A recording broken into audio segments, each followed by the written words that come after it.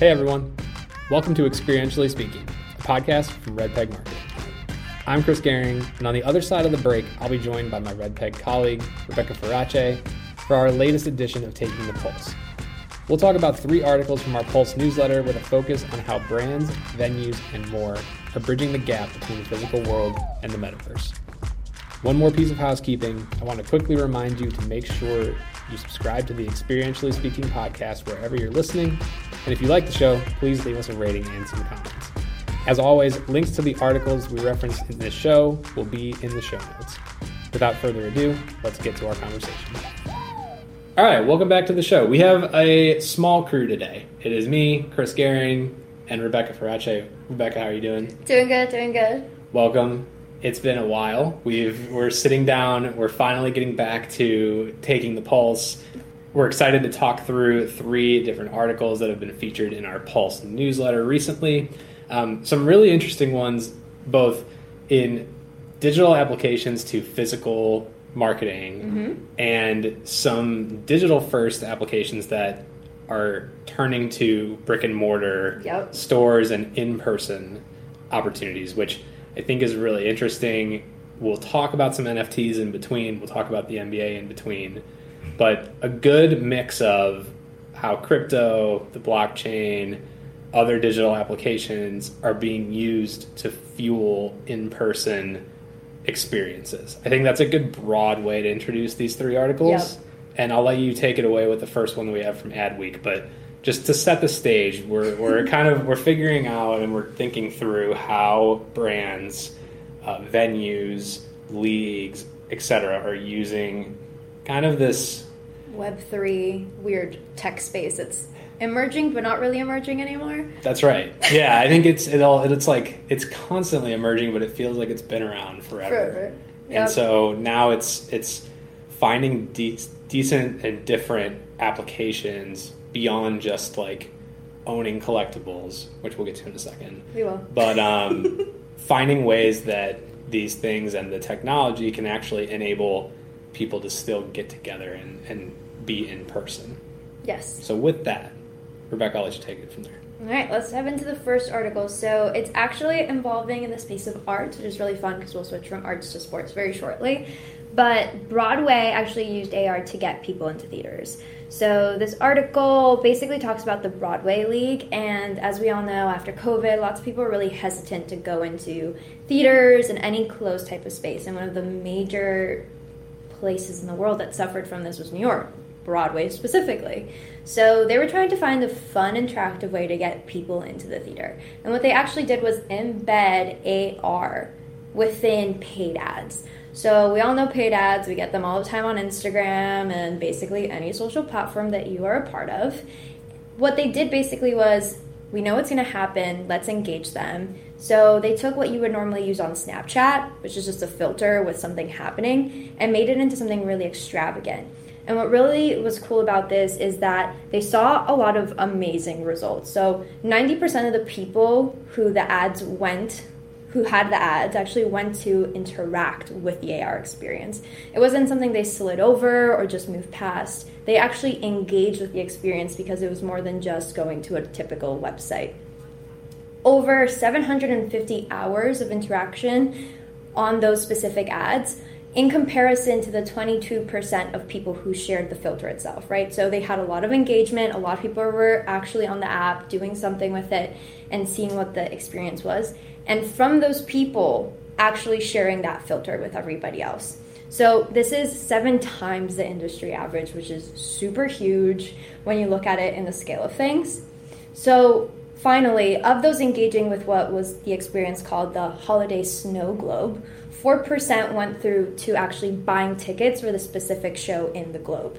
So overall, they were trying to get people in there, decided to go a very complicated way, and saw major benefits by looking into how to apply this new technology that really doesn't get put into ads and seeing how that played into it. So really cool development overall, seeing AR start integrating in something that people get paid to see. Yeah, absolutely. And I think we've seen a lot of ways in which AR has been utilized to help people make content for themselves. Yep. Like it's so ingrained now in our Snapchat experiences, in our Instagram experiences, certainly in other like shopping senses where you can try glasses on online, for example, using AR. Yep. Things like that have made a lot of sense as in terms of just like practical applications for people that are shopping in a digital world, or I should say like trying to create in a digital world. Mm-hmm. But kind of putting people into the ad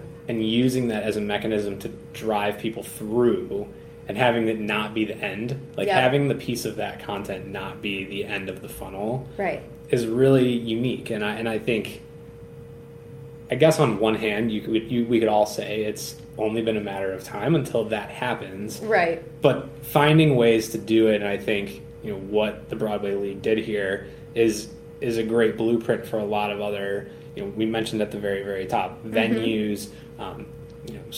There are so many sports and entertainment applications to all of these things where there's been for years these like seat viewers, or like find what it'll look like from X seat, and it's just been you're in you click into a photograph and you get some idea. Yep. But I think AR and some of these more rich virtual experiences are going to allow brands, companies, venues, festivals to start to really give more rich experiences to consumers.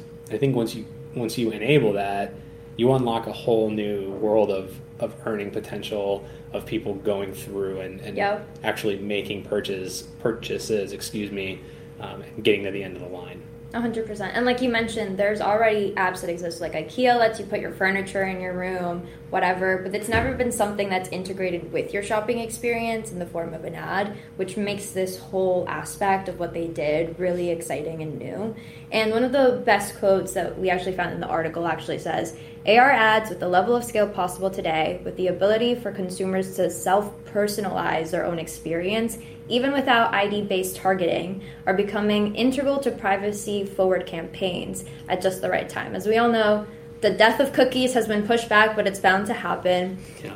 Privacy is super big, but we always want to personalize experiences, and AR gives you the ability to do so because you're in your own space. You are you when you put the glasses on, you see it on yourself.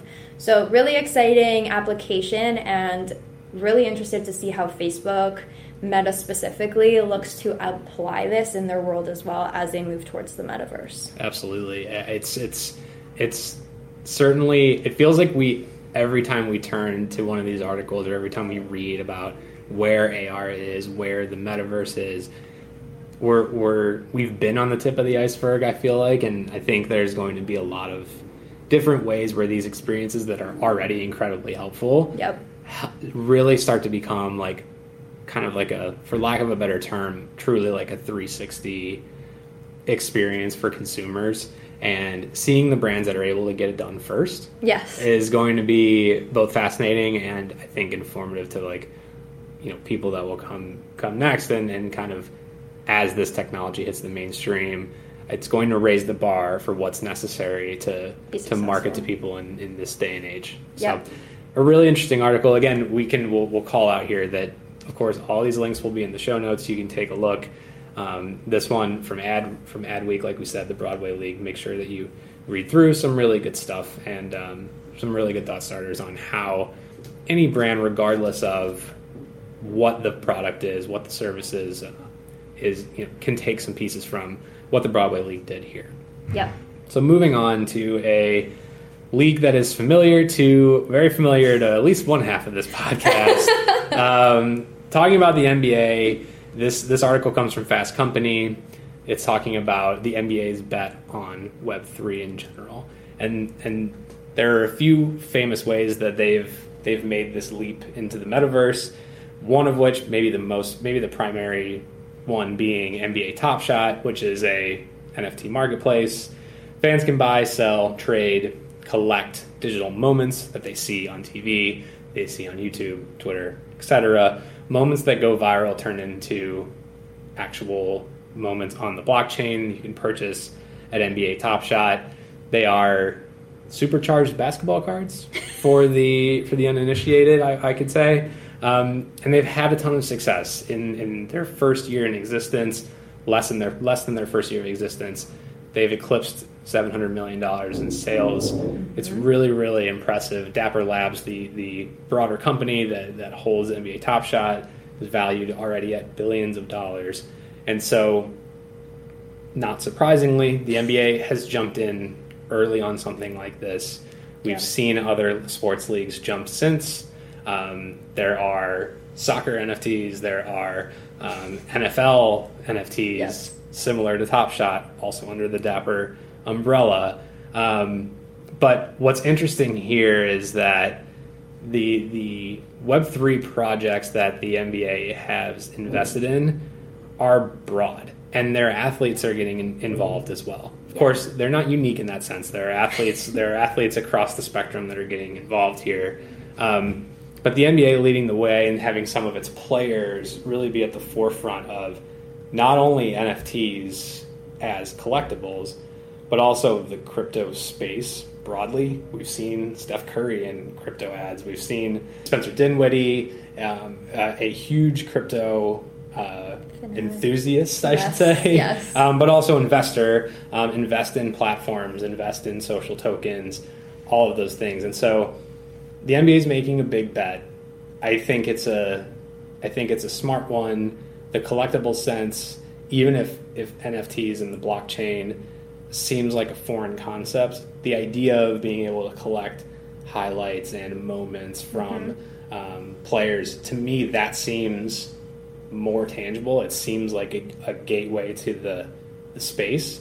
And I think what's next, and what we've seen these platforms do, Top Shot being one of them, is lining up experiences to go with the ownership of these moments, finding ways to bring people together at things like NBA games, providing unique experiences to people who maybe have a LeBron James NFT. We'll just take it, and maybe that leads you to a chance to meet LeBron. Maybe it leads you to a chance to go to a Lakers game. So there's all kinds of applications in which these NFTs, they lean heavy on the token part of it, being essentially a ticket in, a way through the gateway to more in-person experiences.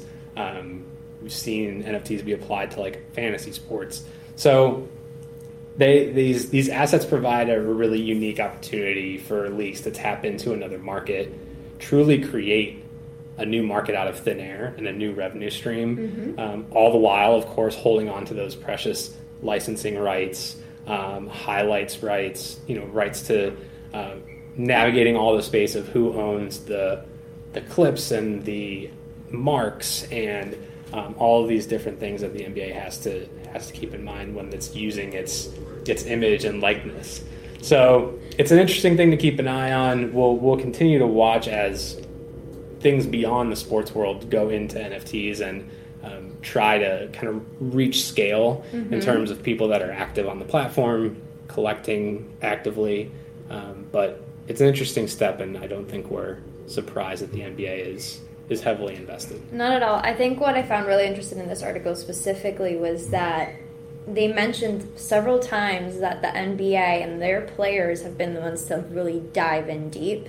Like, all the other leagues have some level of like resistance to it, but as you can see, like, a bunch of NBA players are getting involved. I saw a reference from one of the players that they interviewed saying that locker room talk was about other things, and now it's like, what investments are you making in the digital space? What crypto, NFTs? So it's really crazy to see, like, you're always wondering, like, future of partnerships and collaborations, but it looks like the NBA has been the first to really absorb this concept of the Web3. So seeing how that's going to affect things in the future with not just the league, but the players themselves, because of the flexibility they have as being part of the NBA and, like, being able to share their voice without getting punished for it. A lot of exciting things could come out of it. And for example, recently another article we covered was how Under Armour's Curry brand shoes are taking off into the metaverse. So they did a whole series about these shoes. It went viral. People were just like, well, what is going on? So a lot of things are growing, not just for the league itself, but within the players. So a lot of opportunities for brands to get involved, just like Under Armour did, in a way that leverages the players while also tying back to the league's openness to these new partnerships. Yeah, and I think, I speaking from my position as a avid NBA 2K gamer, and some of the ways that you don't think of the metaverse exactly as some of the game modes in NBA 2K, but the groundwork for how people think about gaining these different tokens, gaining Steph Curry's shoes in the metaverse, it's similar to how fans of the NBA and other sports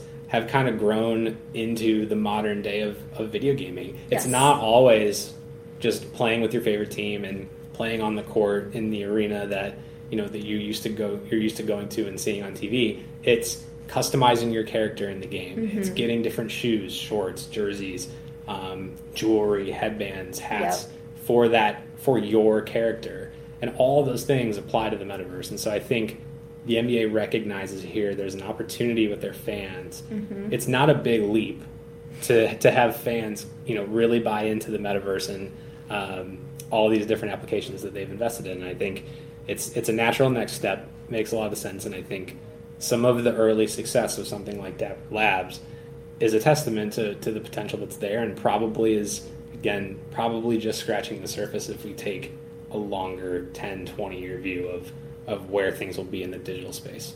100%. And speaking of scratching the surface... Yes, we love a good segue. So, Solana's actually done something very interesting. The name of this article is Crypto Project Solana is opening a store in New York City. So you can take a look inside and see what it's about. So for those of you who don't know, Solana is a faster alternative to the Ethereum blockchain and offers smart contracts that power NFTs and various decentralized applications. So the concept of it is basically it lives on web. We all know that because now that we have context, we know. Well, the funny thing is they decided to go brick and mortar, which is very counterintuitive nowadays with everybody going digital. But they saw major potential in it. So if you're in New York City and you're by Hudson Yards, you can definitely swing by. Apparently it feels like an upscale retail store, but it's all cryptocurrency themed. So it has an NFT gallery highlighting, obviously, as everyone knows, the Ape Academy collection they hold, as we all know, very highly regarded in that community. So they have that presented across their walls to show, obviously, their status in this space. The store itself houses interactive installations, visualizing what's actually happening on the chain so people can actually understand real time what it's like to be in the space, what are the transactions, what is minted, etc. And they also have various stations aimed at onboarding people into the crypto space.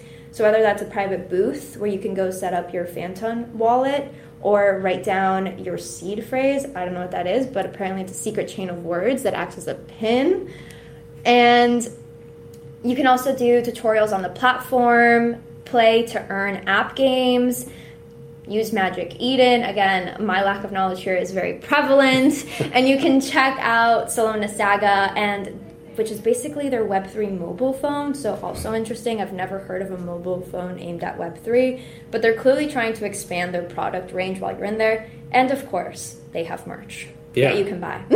I mean, that's the key of a brick and mortar store, right? You have to be able to go in and buy something physical, and buy some merch. So, I think this is an interesting way to wrap up this show in the sense that I think the way that Web3 has been marketed to date is that, and the way that you'll see Meta roll it out and videos of Mark Zuckerberg being in this world. Yes. The way you've seen it presented so far, I think certainly applications are out there and that side of it will continue to evolve.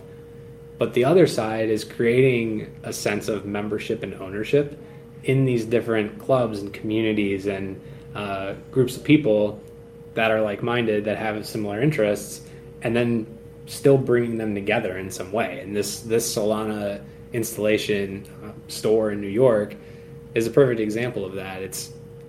There's still a way to arrive as your human self in a place and learn more, talk to people about it. If you already love the product, if you already love what they're about and what they have to offer, great. You can probably walk in and there's probably a richer experience for you there.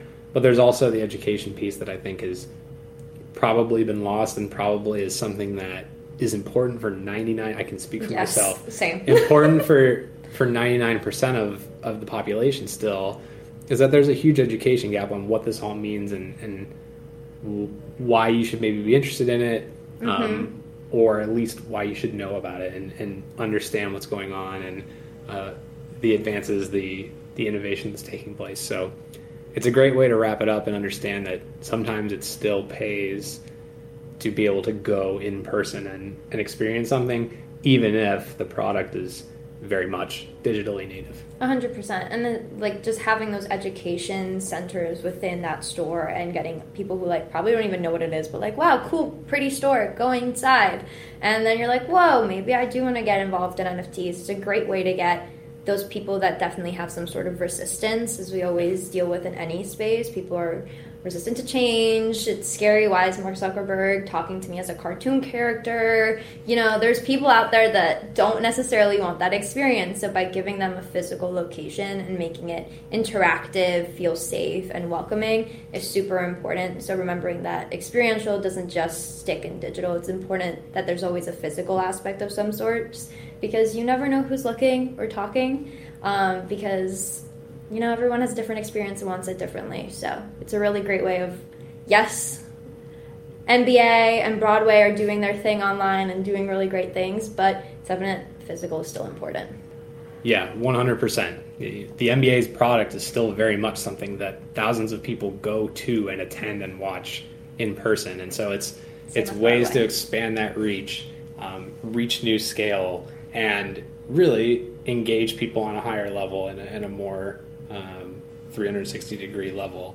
You know, it's interesting to me how it all circles back to really basic principles that we talk about every day in marketing agencies, is that you need to create different touch points with consumers along their journey, and you have to do it in a lot of different ways. And Web3, NFTs, all these things are, you know, they are new and they are probably scary to a lot of people, but at the end of the day, they're new touch points to engage people, to create fanatics and really get people to buy into a product, a service, a brand.